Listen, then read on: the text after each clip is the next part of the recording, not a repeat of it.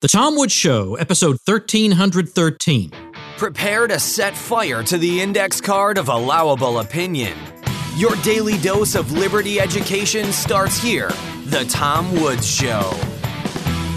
Folks, if you're like me, when you criticize the Federal Reserve, you get all these lackey-style responses. Why, the Fed has made the economy more stable. You don't want to go back to the 19th century, do you? All kinds of arguments like that. Well, you can blow those and others out of the water with my free ebook, Our Enemy, the Fed. Grab it at ourenemythefed.com. Hey everybody, Tom Woods here. I've got a few items that I want to talk about today that all have something in common. In each case, you've got something the private sector is doing that objectively benefits the poorest people.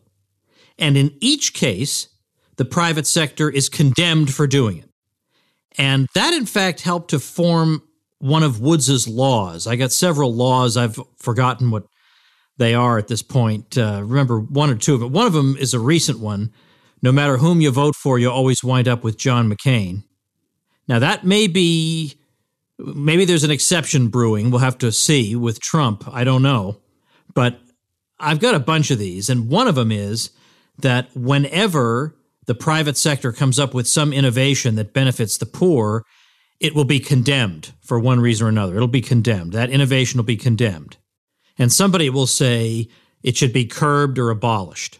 So I want to go through a few examples because the other day, I saw an article at Mises.org by Bill Anderson, who's been a guest on this program a couple of times, on dollar stores, the dollar store, and claiming that the dollar store perpetuates poverty. I just cannot imagine that somebody could think that somebody's brain could be functioning, and it actually spits out the conclusion that dollar stores, which sell things for $1, could make people poorer. And so here's another thing that obviously benefits people who are poor, because there are a lot of things, by the way, that you can get at the dollar store that are genuinely just as good as other. I mean, maybe not everything that's there, but you know, glass cleaner is pretty much the same. Any kind of glass cleaner you want to get, whether it's the top brand or at the dollar store, glass cleaner is a glass cleaner. There are plenty of things that you can save money on there. Anyway, so when I saw that, it just put me in mind of a couple of other things that I've written on in the past that have a similar theme. And the first one of those was the old rent-to-own store. Oh, boy. I mean, there are villains in the world, and apparently one of the great villains, is the owner of a rent-to-own store. Now, some of you no doubt have read Walter Block's classic book, Defending the Undefendable. I believe he has a second version of that book, a second volume, and he takes classes of people who are unpopular, and he basically restores their reputations. So, for example, the slumlord, the person whose crime is to make cheap housing available to people, when not one of his critics ever does anything for the poor at all. It doesn't get houses for them or anything. And so Walter goes and shows, like, for example, the middleman. People think the middleman is just a parasite. The middleman serves no purpose. The middleman serves a crucial purpose, linking consumers with the goods that they want and performing a service that people and firms higher up in the chain of production don't know how to do. They don't know how to reach consumers. They don't know how to do marketing. They know how to manufacture. That's what they're good at. But they don't know how to necessarily to get things where they need to be and coordinate with the stores and everything. That's why you have the middle. So in other words, there are a lot of perfectly good reasons for perfectly despised people. Advertisers. Nothing wrong with advertising in the abstract. Now, you might not like a particular ad. Absolutely nothing wrong with advertising, marketing. All these sorts of fiends and villains are defended vigorously by Walter. And in that category, although not actually in Walter's book, would be the owner of the rent-to-own store. Because the argument here is that, well, I assume you know how these stores work. You go in there. Generally, these stores are for people who have poor credit or no credit, or they have some delinquency on their record that just makes it completely impossible for them to see any way to acquire higher ticket items other than a mechanism like a rent-to-own store. That's what it's there for. It's for the most vulnerable people that nobody else is catering to. People who don't have a credit card, but they also don't have big wads of cash sitting around they can use to go buy appliances and furniture and whatever else they need.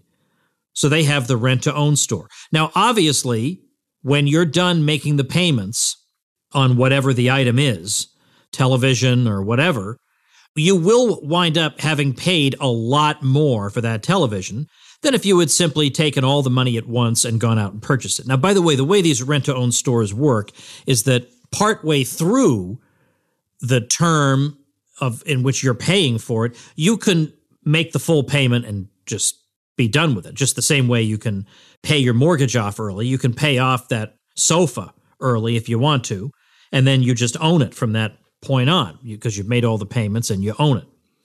So that's the kind of argument that's being made, that people are going to be exploited by these stores.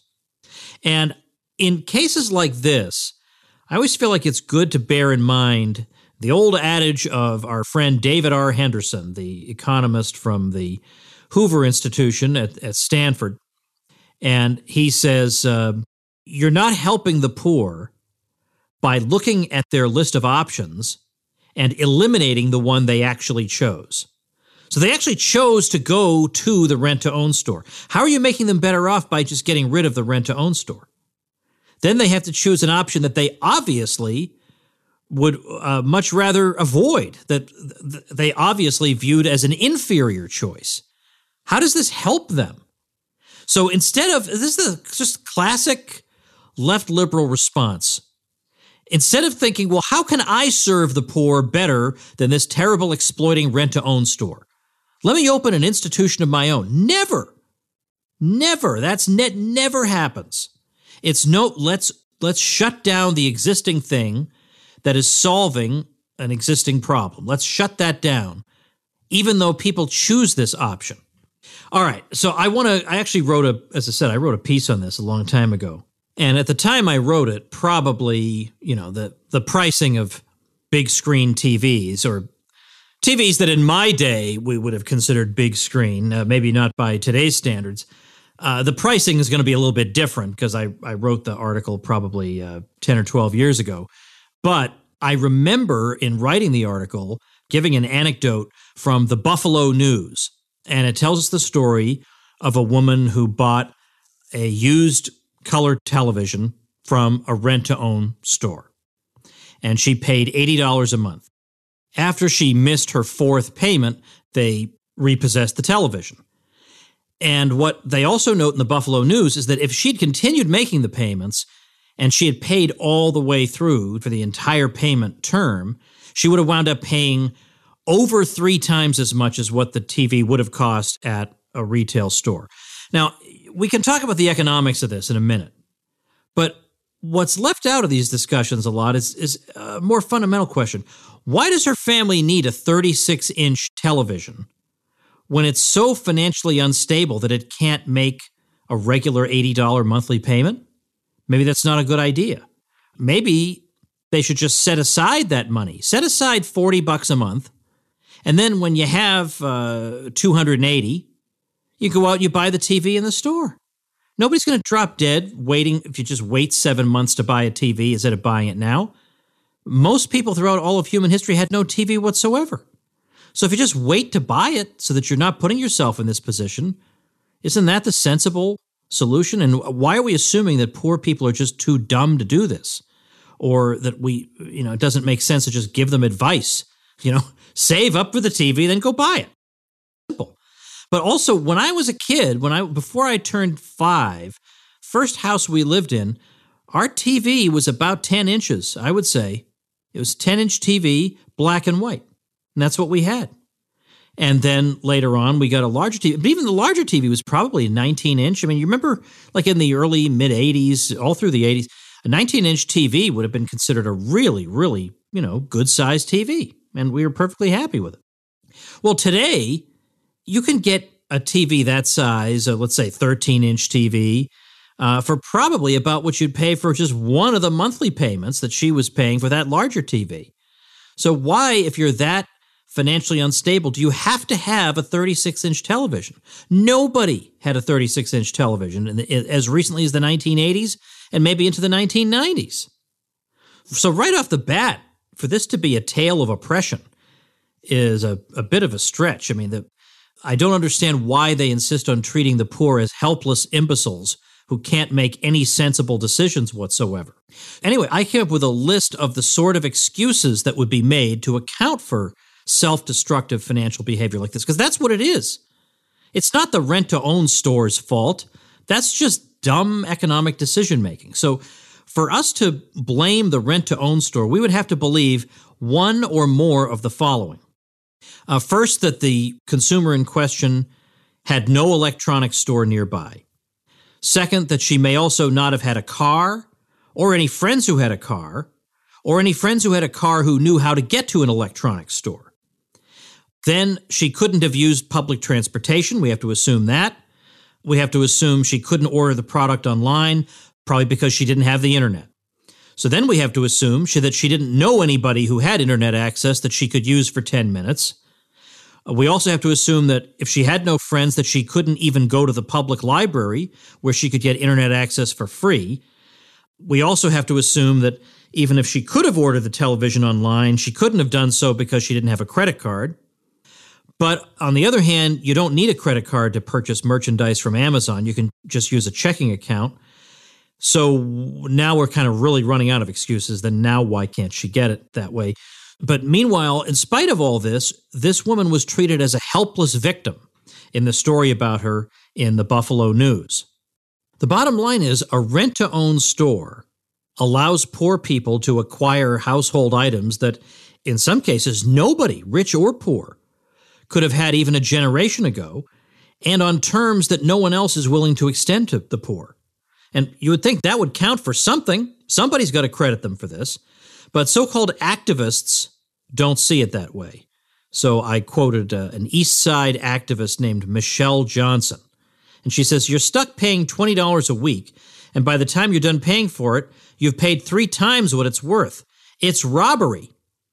But of course, that's also true in a sense, for 30-year mortgages. By the time I'm finished making the payments on my house, I've paid far more than the house is, quote, worth.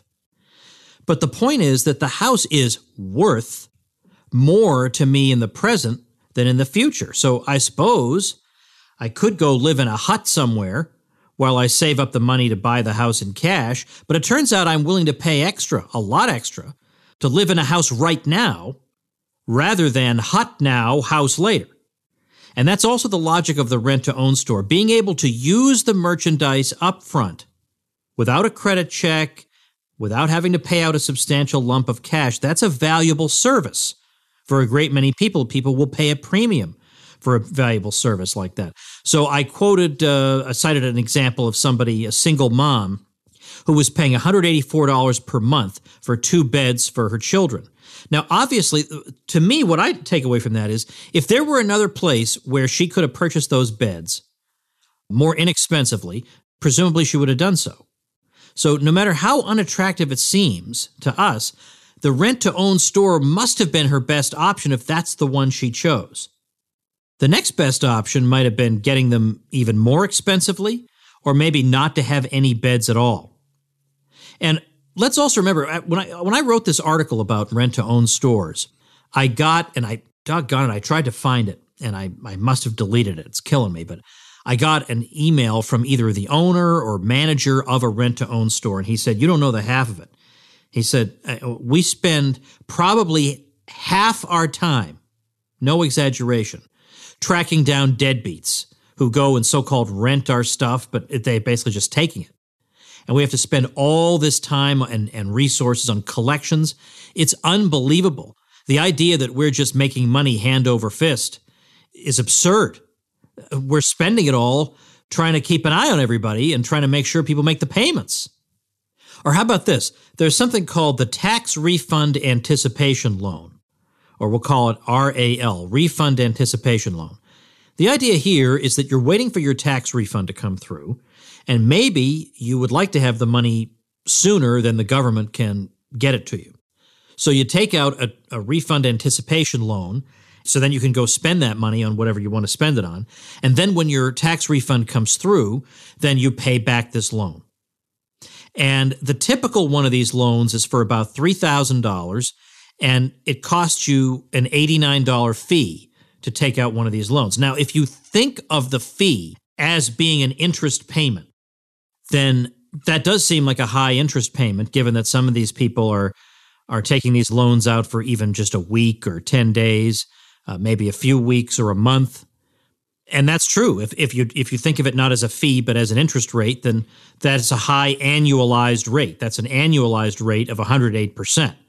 Now, of course, nobody is taking these loans for a full year. But the point is, these are people who really don't have access to credit. I mean, it would probably make sense for some people to just charge their purchases on a credit card. And then, you have a month before the credit card bill comes due, and then you use that time to wait, get your tax refund, get it deposited, then you can pay it off. You don't even need one of these tax refund anticipation loans. But again, you're dealing in cases like this generally with people who don't have access to credit, or they have bad credit. So this really is the only option they have. They've got some emergency expense, and they know they have this tax refund money coming along. Or let's say I want to buy a $3,000 item, and 2 weeks from now, it's going to go up to $5,000. The sale's going to be over. You think I wouldn't gladly pay $89 to have immediate access to my $3,000 so I can go save $2,000 on something I wanted to buy? You got to be kidding me. I'd pay that. Like, you would see like dust in the air. I would, because the money would be moving so quickly from me to the tax refund anticipation people. So this obviously makes people's lives better. I get the money that I have coming to me sooner than I otherwise would. But now, what's been said against it is that's too much money, because some outside force is going to tell us that's too much money. The critics did not say, well, we're going to have our own tax refund anticipation loans, and we're only going to charge $10. No, of course not. That never happens. That never happens. It's not that we've come up with a better alternative. It's we're just going to tear down what's here. And so you have people who want to get rid of these types of loans or put huge restrictions on them, but they have nothing to replace them with. So again, you're looking at the option the poor took. You're taking it away and you're saying, boy, we sure have made their lives better. So either you're an idiot or you think the poor are idiots, that they're just dumb for having made that choice. But I think they are the best position to evaluate their own situations. As for those who say most people who take out these loans don't know the terms, or they're bamboozled, or they're in a state of ignorance, they've actually done surveys about this, and overwhelmingly people know exactly what the terms of the loan are. They understand it completely. And most people report having had a very satisfactory experience with it. And they're glad they did it, and they would do it again. Now, one thing that complicates this, of course, is that with the earned income tax credit, sometimes the poor are getting refunds on money they never actually paid in. It's more a subsidy than it is a tax refund. But let's abstract from that for the time being, because that is not exactly a subtlety that is appreciated by critics of the tax refund anticipation loan. Okay, it's like saying, oh, the Bernie Sanders people, they just don't like crony capitalism. Nah, I'm pretty sure it goes beyond that, and they're not going to make your fancy libertarian distinctions between crony capitalism and capitalism. They're really not. They're really not interested in making those distinctions. And likewise for people who criticize these types of practices, they're not making distinctions. So let's set aside that earned income tax credit that just might complicate the analysis a little bit, and just assume that what we're dealing with here is people trying to get their own money returned to them, except quicker. And the people who are going to be condemned in this situation are the private actors who help them get their money back quicker. And what's not brought into this equation is, why is it that they don't have their own money in the first place? Where did the money go that they don't now possess it? Well, of course, it's the government that's put them in this vulnerable position by taking their money in the first place. So if anybody should be condemned here, why is it not the government itself? Because, of course, the government gets away with all these sorts of things. It's the private sector where we're supposed to find wickedness. And the state's failures we just don't even acknowledge. But yet, if it weren't for the state, this guy wouldn't have been looted of his money in the first place. All right, now before I move into the most delicious example of this type of phenomenon, of criticism of a private practice that obviously improves the welfare of the poor, let me say a little something about my good folks over at Skillshare.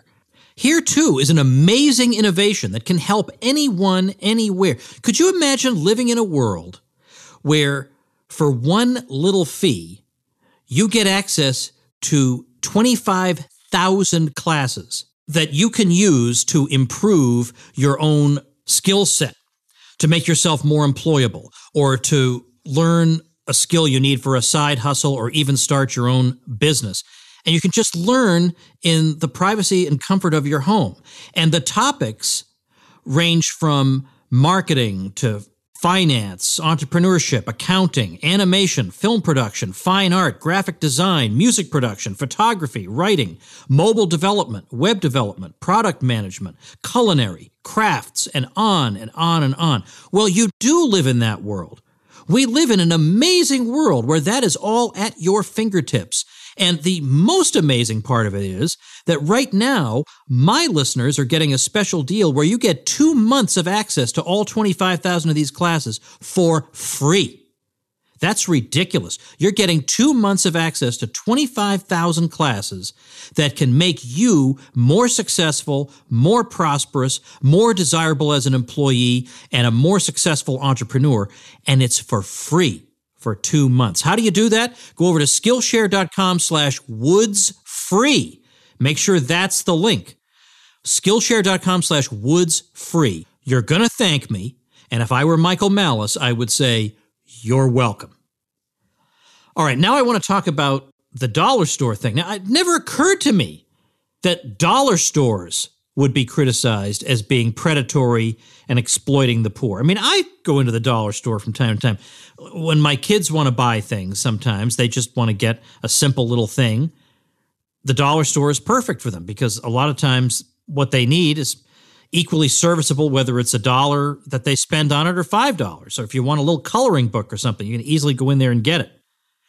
But now we've got critics claiming that dollar stores create poverty. I mean, you just, oh my gosh, it's like you'd have to try to even think that up.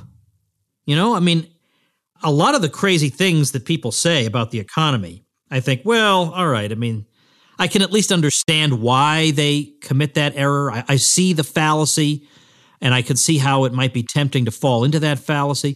This, I can't even remotely grasp why somebody would look at a dollar store where every single item costs $1 and say, now this is taking advantage of the poor. I just cannot possibly imagine that. So when I saw that our friend Bill Anderson had written a column on this, I thought, all right, this I just, I had to see. So what the heck is the problem with the dollar stores? The article that Bill Anderson is critiquing says dollar stores have succeeded in part by capitalizing on a series of powerful economic and social forces, white flight, the recent recession, the so-called retail apocalypse, all of which have opened up gaping holes in food access. But while dollar stores might not be causing these inequalities per se, they appear to be perpetuating them.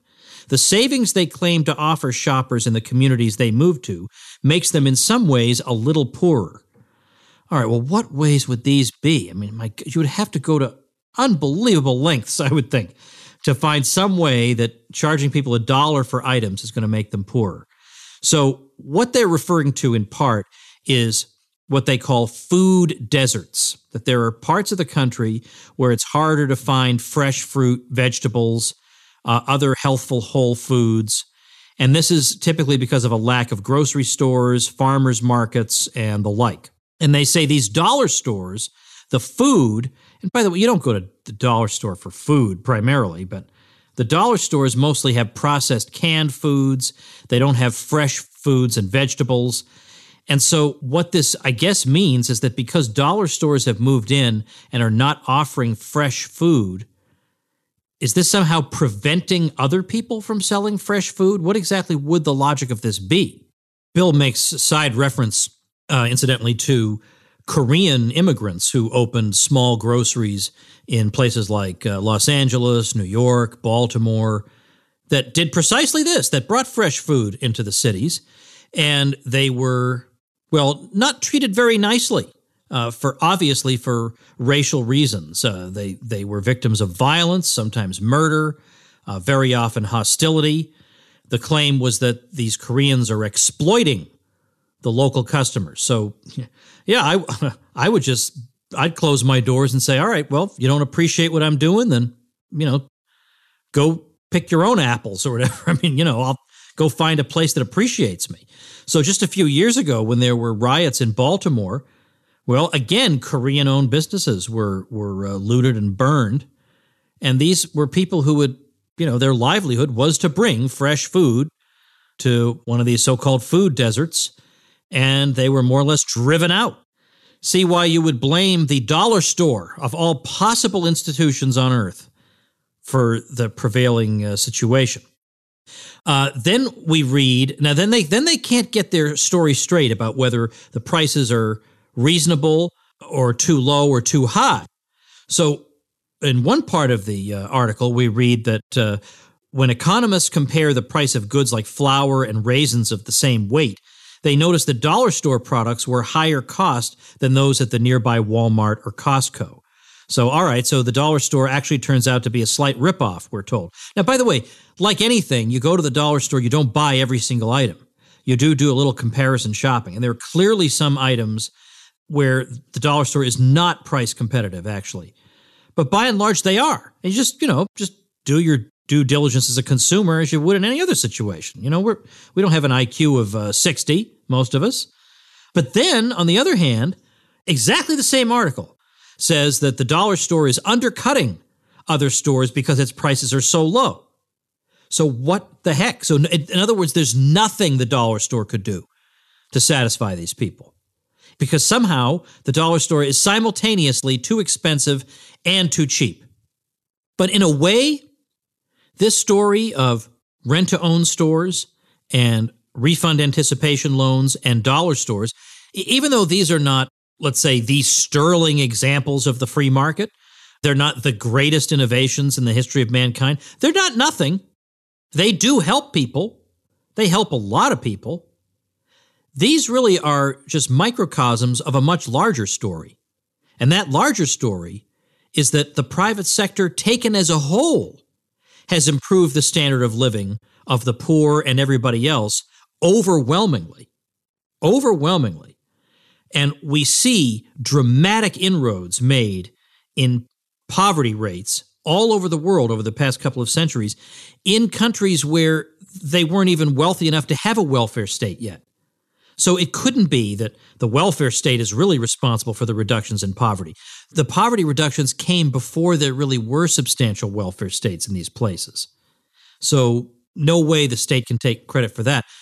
You can measure the standard of living of the poor in terms of living space per capita, the amount of clothing, the caloric intake, the life expectancy. We can talk about incomes. We can talk about it just goes on and on, right? I mean, we can even talk about the height of people, because we've even seen that there's a gap between rich and poor in terms of height that has narrowed almost to nothing, thanks to the market economy. And yet, just as in the case of the three examples I gave here, those specific examples, in the more general case of the overall market economy, you get exactly the same complaints about capitalism being exploitative and evil, when exactly the opposite is obviously and demonstrably the case. And meanwhile, the people in public life who earn the most cheers are the ones who spend their time condemning this system and saying, well, what we need to do is just seize resources and hand them to you folks. When it was precisely because the redistributors and the envious in our ranks had been beaten back long enough. That's George Reisman's formulation. They had been beaten back long enough that it was possible for capitalism to create all the wealth that it did.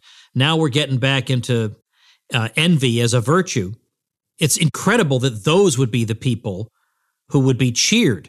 They should be shunned in civilized society for taking for not merely taking for granted, but seeking the destruction of the very institutions that have created such stupendous wealth and incredible standards of living for all of us.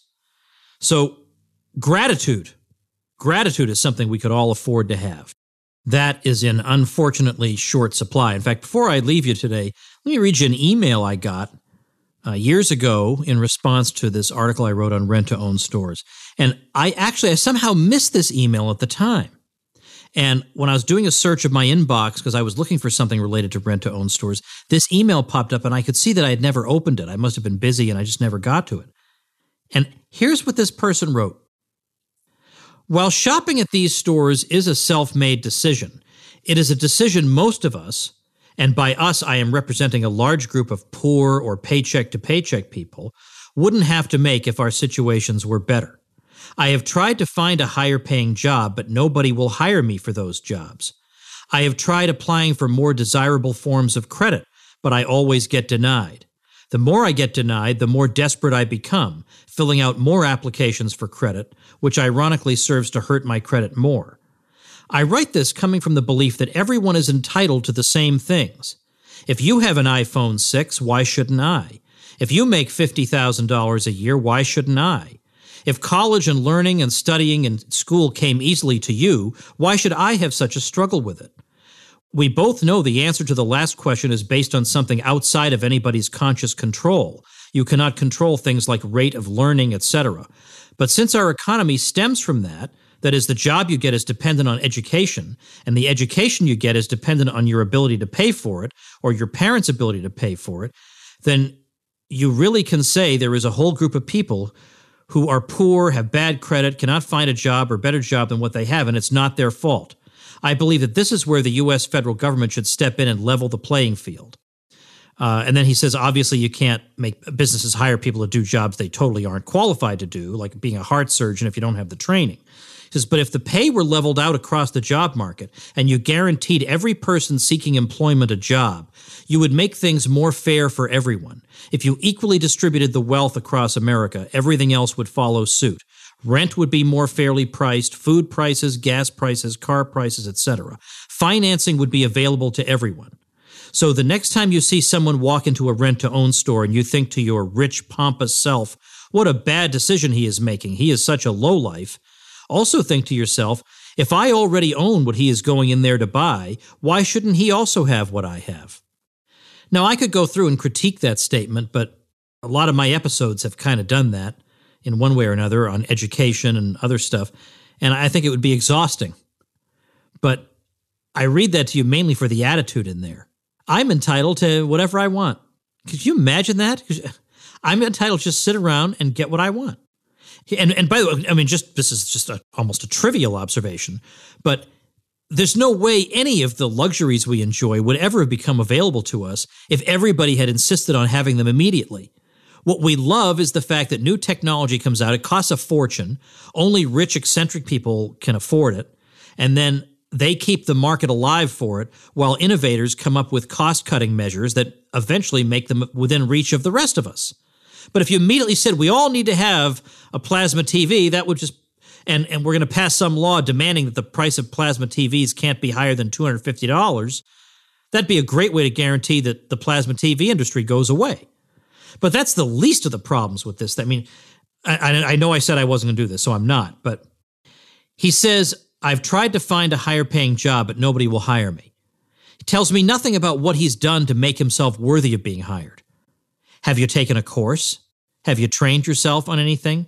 Have you done an apprenticeship? Have you taken a lower paying job and then stayed late and then gone in early and stayed late over and over and over and gone to conventions and conferences on your own time and learned everything you possibly can? Doesn't sound to me like that.